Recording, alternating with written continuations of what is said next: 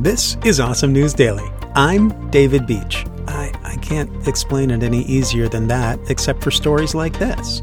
It was just another routine day of inspecting shipping containers at Port of Houston for U.S. Coast Guard officer Ryan McMahon when he and his team thought they heard barking coming from inside one of the thousands of containers that surrounded them.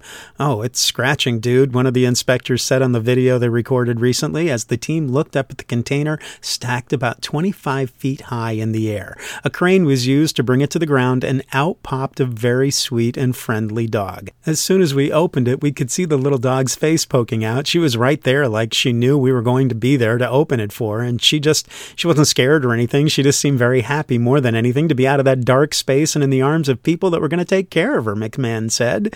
Coast Guard officials later determined that the canine, since nicknamed Connie the container dog, had been trapped for at least 8 days with no food or water. She was a little dirty and definitely pretty skinny.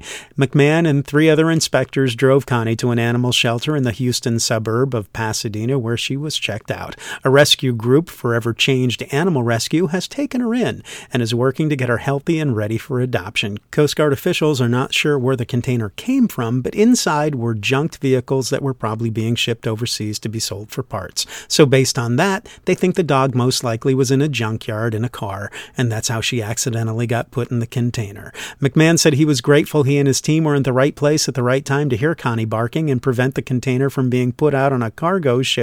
They usually conduct inspections once a week through the Port of Houston, and on Wednesday, they were at the port's Bayport Container Terminal, which likely has more than 10,000 containers. It would take at least a week to get where she was going, and 2 weeks without food or water, I don't think she would have made it. Forever Changed Animal Rescue thanked all of the amazing people involved in the rescue saving Connie's life. The rescue group said in a Facebook post that Connie was a bit underweight, tested positive for heartworm, and would be getting treatment for it. We'll also be doing a full workup on her to ensure that she receives all the care she needs and deserves, the group said. The inspectors had thought about adopting Connie, but it wasn't the right time for any of them.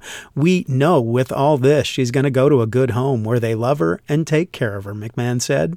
That's awesome news. This is Awesome News Daily. I'm David Beach. Thank you so much for listening. Go find a way to make someone's day.